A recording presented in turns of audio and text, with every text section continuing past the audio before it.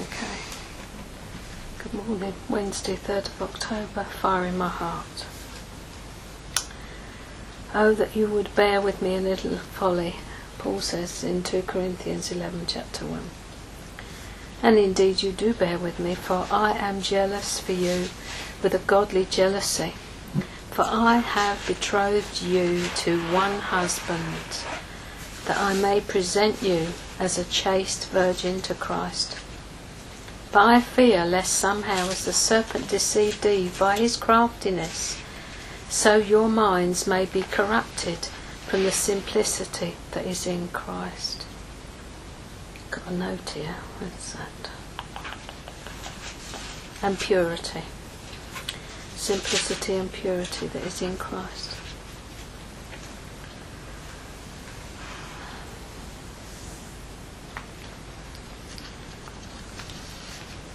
He is, you know, it says in the Song of Songs, doesn't it? Love is as strong as death. And I do believe, as I was listening to that just then, that Ruth Purcell thing, that if we're going to make, what would David say, big enough cods of it. I don't know what cods is, but if I make a big enough cod, I do hope I don't find it something extremely rude afterwards. He'll take us home. He's so jealous for us, but he knows he can keep us if we will let him. But you know, it says in James, doesn't it, that we're led astray. Didn't intend to go here. We're led astray by what we want, and we're led astray by it. This girlie this morning, I said, you know, she said he's promised me. I said, then wait. But we're after getting it, aren't we?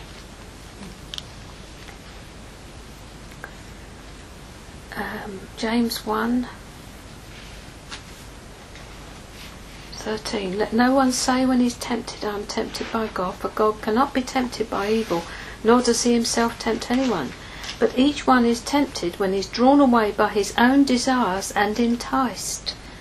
When desire is conceived, it gives birth to sin, and when sin, when it's full grown, brings forth death. Do not be deceived, my beloved brethren. Everything good, everything perfect is from above, and comes down from the Father of lights, with whom there is no variation or shadow of turning. Sometimes we just have to learn to wait. Just wait. Someone came the other day, didn't they? Friday, wasn't it? They turned up suddenly, Martin and Janice and some friends from Trello Warren down in Cornwall. Hadn't met them before. And he looked straight at me across the table and said, you've got to learn to wait. And I thought, I think I have. Oh, and I am. It was Scots, wasn't it? But I've been holding that word before the Lord, and I suspect it wasn't for me, it was for him. Because, do you know, prophetic people, what you've got to be careful of is prophesying what God's saying to you. Ever so easy to do, because it comes to you so strongly and you think it's for the other guy. But God has got good things in store for us. Really has got good things. So, what you see in me, do you remember a couple of weeks ago when Joanne was here? Was it Joanna or Joanne that came? Joanne and Han from Crayford. Yeah. Because the other one's tall, isn't she? Joanne Daly is tall. Yeah, it's the one that has got the allergies. Yeah. And the one who's, her and her husband are waiting for release from the Lord to go into ministry, aren't they? They're the pair, aren't they? Well, she hasn't said that to me. Oh, right, okay. Well, that was the understanding I had. But I talked about a forerunner spirit. Do you remember at all? About, you know, like a John the Baptist thing. And I felt that what God was... Well, he woke me in the night the other night. Have you ever done it? I just woke up and there was an audible word hanging there, and I heard it so clearly. The forerunner speaks to the heart. And that's what you get with me, is that I speak to the heart. Don't speak to the surface issues. There's no surface stuff. It goes straight in, and that's why it so often feels painful, because it hits straight in. So what you're seeing in operation is a forerunner spirit. John the Baptist was a forerunner. And what did he cry all the time? Repent. Yeah. Change your mind. Change your mind. Turn around. Had some people here yesterday, and the lady said she'd been to so many conferences, and she said, sort of repented till I couldn't spell the word. And so I thought I'd just be interested to find out what a definition of repentance is. And I said, this isn't a trick question, I really want to know, because it's something I'm going to be raising on Saturday, because so often people don't know the meaning of the word they use. And I count myself in that. So I said, what do you understand repentance to mean? So she said, well, telling God all the bad things I've done. No, sweetheart, that's confession. Repentance is metanoia, it's a change of mind. It's a complete change of mind and heart towards God. So when you repent about something, you actually change the direction in which you were going. You don't say, tripped up again, Lord, sorry about that. That's confession. That's always okay. That's 1 John 1:9. Though we don't set out to do it deliberately, hopefully, we've got 1 John 1:9 to cleanse us from whatever it is we've done. But to confess is to agree with God that we've stepped out of line. Iniquity, transgressions and sins, 3 things. I won't go into them this morning, but they're 3 separate things. Sin is missing the mark. This is like an old archery term in Hebrew.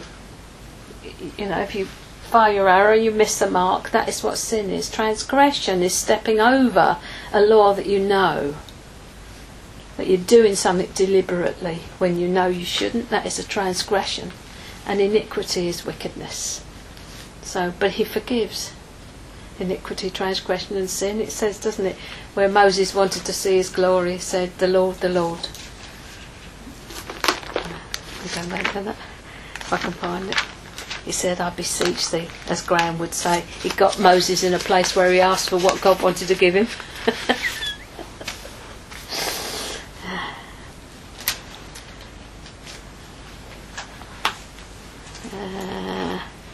Where he says, I beseech thee, show me your glory. Right? Well, where it is.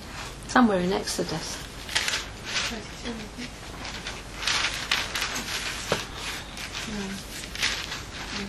This is an interesting bit about the table of showbread there, Joyce. If we can find out. Someone said that showbread didn't get stale in a week. I don't know about that. What would be the word we could look up for that?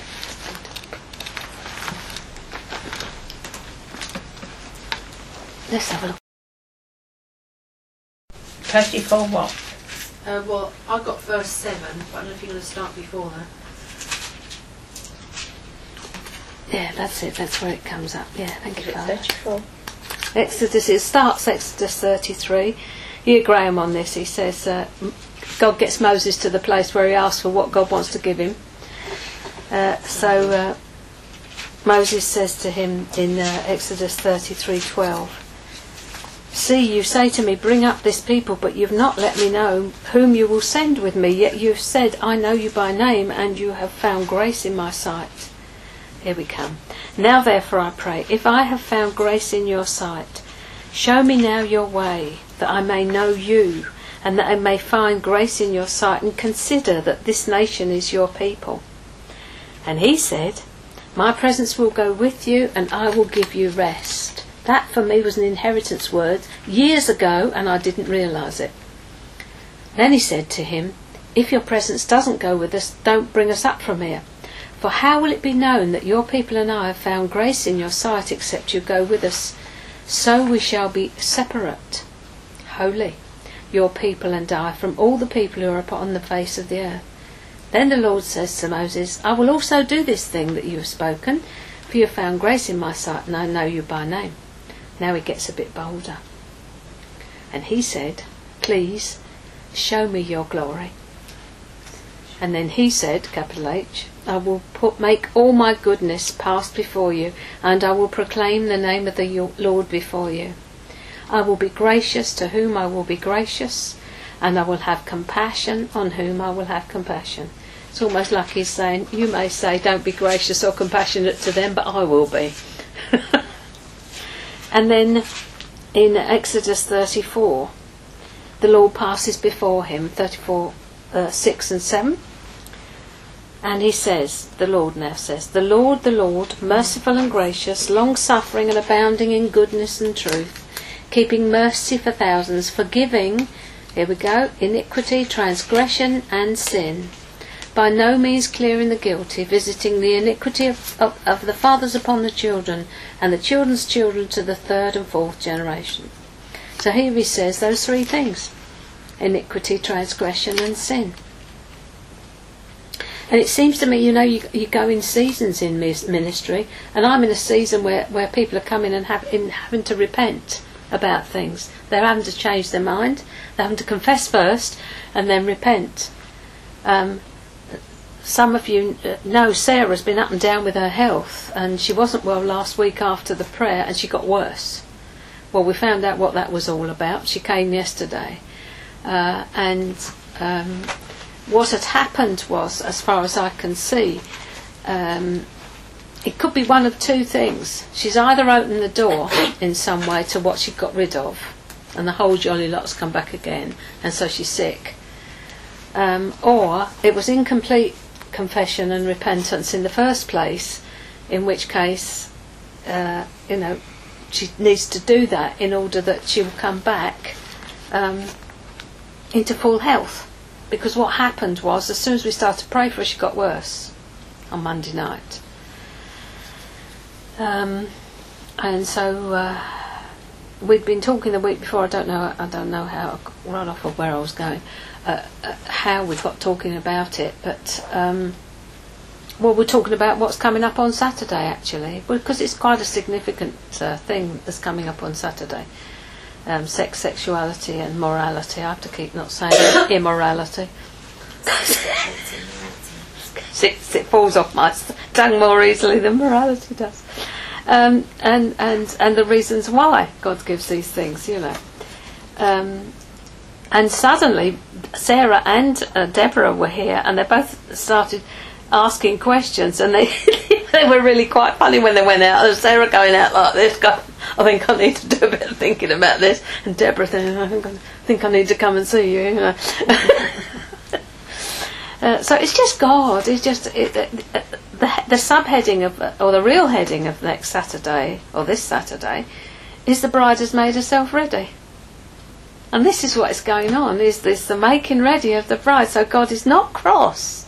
He's just saying, sweetheart, you need to clean your act up, because I want to give you this bridal gown. And I'll never forget something Derek Prince taught on. He said, I do not want, he said, to go in my bridal gown and find that my buttocks are exposed because there's part of me that wasn't put right before I got there. And I could just see this, the bride walking up the aisle, and this big old cut in the back end. And he said, because it's the righteousness of the righteous works of the saints that covers her. She's covered in these righteous works. So it's not a call to getting your nose to the grindstone. It's a call to seeing His jealous love over you and His total forgiveness of us. I mean, it's just incredible. We were really talking about this, and I said it's the woman that was caught in adultery. She who loves much is the one that is forgiven much. And I always knew how much I was forgiven, so I love him commensurately. It's commensurate with how much. It's almost commensurate with how much you've allowed the Lord to show you what a sinner you were, in order that you may come into the gratitude and love for Him. Because while you still think you're all right, really, and that it doesn't cleanse you to the place where you're absolutely adoring Him. But there we are. So iniquity, transgression and sin. Don't know how we got there. But we got there. Right, thank you. Oh, it was presenting as a chaste virgin, wasn't it? Unto Christ. Mick was here yesterday with Trish, because she's having her leg seen to, the knee seen to today. And he went to get the dictionary. I said, what are you looking for? He said, I'm looking for repentance. That's the right place to look, isn't it? I said, no, darling. Where do I look then? I said, well, a Vine's expository dictionary would be a good place to look. And of course he read out what the dictionary said about repentance, and it exactly describes remorse.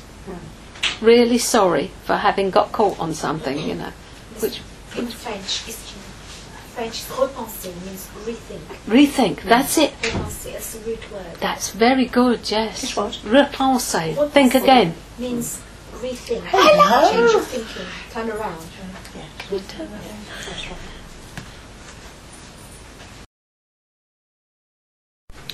So, repentance is actually metanoia in the Greek. You can ask me to spell it now. Something like metano.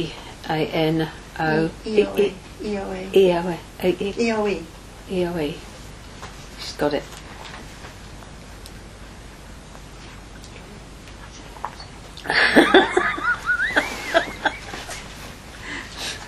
It means to change your mind anyway. Joyce will get it in a minute. We'll put a bookmark in there.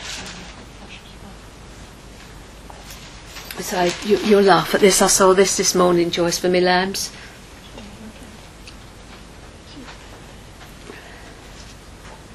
Repent. MET. Yes. ANOEO. OEO. Metanoia. I saw this morning for the lambs. Those on the thing, dare to discipline it is. Dare to discipline the lambs, keep them in order. They're all trembling in their fur now. Yeah, they've all sitting bolt upright. That's it. Eyes agog. Eyes agog, full of attention. Lord? Is it me, Lord? Oh dear. Whom the Lord loves he chastens and scourges every son whom he receives. Right, okay. Right, just a quick catch up with where we were last week then. We were looking at the fruit of the spirit of humility, and we really realised that we have to come out of agreement with things before we can be set free, because while you're in agreement with something you're never going to get set free from it, and it is subtle because we don't realise we're in agreement with it. That's why we need teaching, so that we know. And we were looking at what kind of yield was coming off of our lives, and that the branches that lean most heavily always bow the lowest because they're laden with fruit. And that gentleness, meekness and humility, all really the same word, a reflection of the same thing, are the absolute opposite of pride. Pride precedes destruction. Pride will destroy you. We saw that pride was something that prevents promotion. And pride is something that once a person has been promoted can bring them down as quickly as they went up. Because if it isn't dealt with, down they come. And the example we looked at was Saul. When he was small in his own eyes, he was promoted and he was Israel's first king. And he came down as quickly as he went up. And what was his problem? He couldn't obey what the prophet had told him to do. So he lost the position immediately. And we looked at Samuel. We looked at 1 Samuel 15:12, where he set up a monument to himself.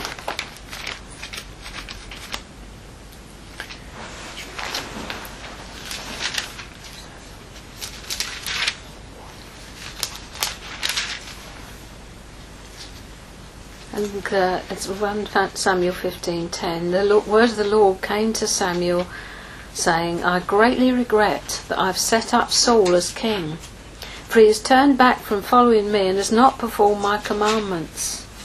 And it grieved Samuel, and he cried out to the Lord all night.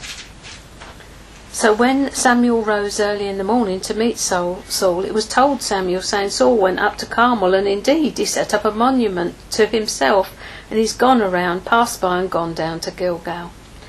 I should think that was just about enough for Samuel when he found out what Saul had done. Not only had he not obeyed what God had asked him to do, which is the fruit of pride, of course, disobedience and going against what God is saying to do,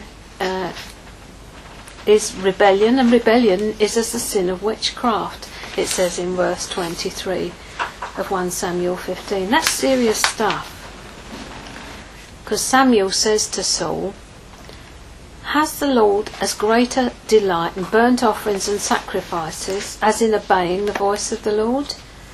Behold, to obey is better than sacrifice, and to heed better than the fat of rams. For rebellion is as the sin of witchcraft or divination, and stubbornness is as iniquity and idolatry. I mean, this is how God sees it. Some people quite proudly say, well, I'm a stubborn person. That is not a virtue. You need to keep quiet about it if you're stubborn and ask the Lord to deal with you, because it is not a virtue. Because he sees it as iniquity and idolatry. And iniquity, I think the definition of that is wickedness. Because you have rejected the word of the Lord, he's also rejected you from being king. That's it, he's cut off. Though he reigned for about another, 20 years, and had that ongoing fight with David, who was the anointed and appointed one. And David, you see, was in training all the time that Saul was chasing him. God's got a call on your life. The first thing that will happen is you'll have a Saul or a Laban to sit under, and God will make sure your little lumps and chips are knocked off there through working and under these people, because they will give you no quarter. Poor old who was it now with Rebecca? Was it Jacob? He had to work, didn't he? He worked 7 years and got Leah for his trouble under Laban, and then he worked another 7 to get Rebecca, because Laban pulled the wool over his eyes, one chiseler working with another chiseler, as it were. So rebellion and stubbornness are not good ideas, and their pride, essentially, really. So we saw that. We saw that impatience was a manifestation of pride. Judgment's a manifestation of pride. If you say, if I were you, I wouldn't spend money like that, I wouldn't do that. It's the my opinion coming in there, judging other people about how they are, what they do. That's all pride, and it'll poison your life. Impatience with someone that's slower than you are, not moving as fast as you want them to, is pride. Someone who doesn't get it the first time you tell them, it's pride. The only way out of this thing is to humble yourself continually, and as I said last week, to ask the Lord to show you absolutely everywhere where you've got pride in your life. It is such an insidious thing, and of course it's the thing that shot Satan out of heaven. He didn't rise up in pride right away, he just took one step at a time. Just one step at a time. And the other thing that God spoke to us about last week was Isaiah 55:2. Don't spend your money on things that aren't bread. Don't waste your money, he was saying, on things, and I was citing someone that had rung up and going off at a tangent with teaching. Don't spend your money on tapes and books and stuff like that isn't bread. Make sure what you're getting is bread, because God wants you fed on the best. So there we are. So we've just looked at manifestations of rebellion. Well, we're going to look at them now. Not very nice. Saul, one of the problems with Saul was, he was afraid of losing people. He wanted people's approval, and because he wanted the approval of people, he disobeyed God. And when we're afraid of what people think, that's pride. It's quite surprising, isn't it? And the reason is, of course, we don't want them to think badly of us. That's what it is. So it's pride, because I don't want them thinking of me that I'm not, God's gift to the church or something like that. We want them to think well of us to the point that we allow them to control us in order to have their acceptance and applause. So we say things that are not true, we flatter, and all these things because we actually want them to like us. Hard. So you might say, isn't the fear of man rooted in insecurity? Yes, but the insecurity causes us to be so desperate to feel important that we'll do anything to get it. That's a twist, isn't it? We have to feel important because we don't know whose we are, so we do it ourselves. It's a do-it-yourself job again. You know, whenever you go into a do-it-yourself job, you're actually down the tubes and on the road to ruin, really. And God will let you go a longer or a shorter distance in it. And sometimes I've said to him, why didn't you stop me before? You know, you knew I was sliding on this slither across here. But he has to let that thing, like I used to say about my dog, you know, one of these leads that you could run and run and run and run and run. Suddenly it caught him and he'd do a somersault because he'd be herring along. And I'd think, any minute now, 5, 4, 3, 2, 1, and he'd just go through the air because he thought he wasn't held on to. And God's like that a bit sometimes. He delays disciplining us until he can really do the lesson to make us stop. Because maybe if he stopped us earlier on, we wouldn't hear. Do you know what I mean? So the wise parent that he is, he lets us run, have our rope, and then suddenly, whoops! But it's good. So, what are the sort of hallmarks or manifestations of the opposite of humility? Rebellion is the first one, because it can't stand authority. Saul couldn't stand that.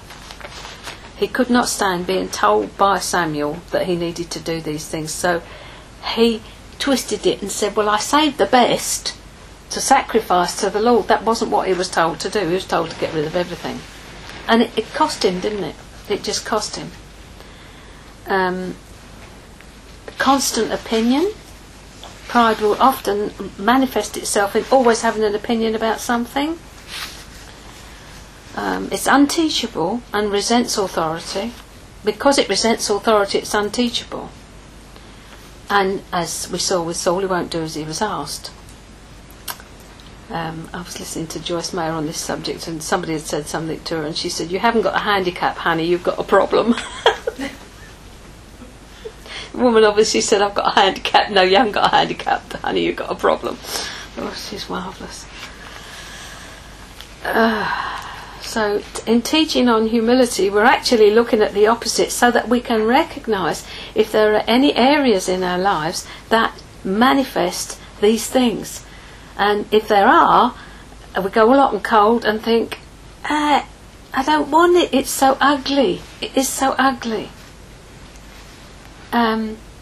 Thinking. Inferior or superior, one or the other, you know. Don't compare yourself with other people. You know, well, I'm more spiritual than she is. I'm further on in the Christian walk. Or, oh no, I'll never be like that. Either way, you're into pride. Because the opposite of pride is self-derogation. So if you've still got your eye on yourself, it's upside down. I'm thinner than you. I could never express that to anyone, I don't suppose. You're really overweight. You know, don't even think these things. You're not very intelligent. It's very hard for me to have a decent conversation with you. You're far below my level. I got the promotion. I must be better at this job than you are. Well, here we come. I prophesied, so God must be using me more than he is you, so therefore I must be superior. You see, these things are so subtle. So comparing yourself with others will only make you either feel inferior or superior, and neither of them are pleasing to God. So you say, well, how do we walk this thing then? Where did I look this morning? Has anybody got the Amplified Bible? I've got it here. It was Philippians 1:21 to 2:4. So could you read it out for us?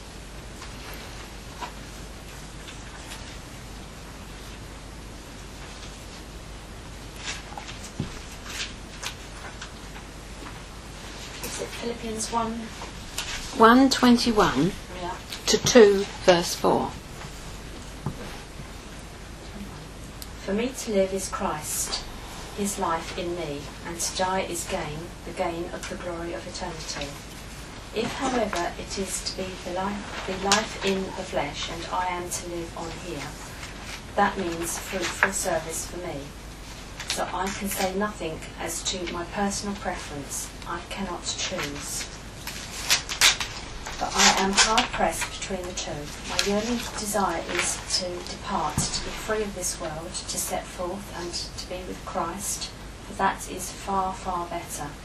But to remain in my body is more needful and essential for your sake.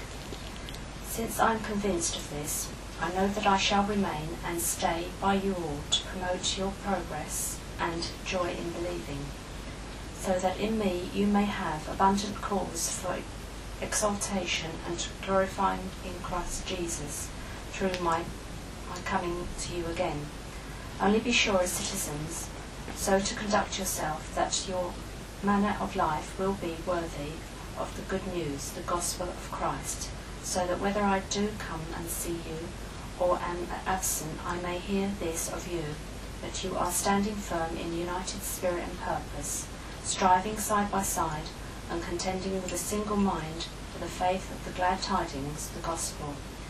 And do not for a moment be frightened or intimidated in anything by your opponents and adversaries, for such constancy and fearlessness will be a clear sign, proof and seal to them of their impending destruction, but a sure token and evidence of your deliverance and salvation, and that from God.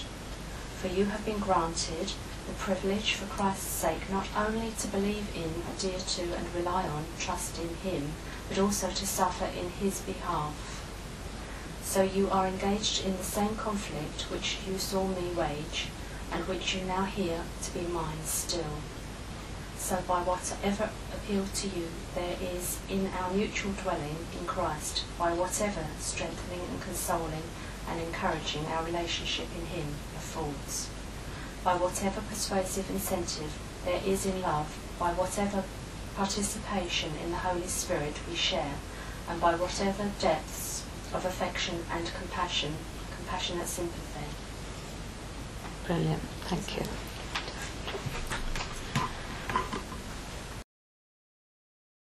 Now, get this out of my way. So, be careful about boastful comparisons. Be careful about comparing yourself with others, whether it's up or down. Humble people. So you say to yourself, "Well, how can I know if I'm walking in humility?" Well, the fact is that humble people don't actually talk about themselves. That's how you can know. You don't actually hear them talking about themselves at all. We're not supposed to think badly of ourselves, but we're not to just put ourselves in that place of centre stage at all. It doesn't mean that you never do anything for yourself. It means you keep a modest view and keep yourself excessively off your mind. There's a book by Steve Sampson, isn't there? I Was Always on My Mind.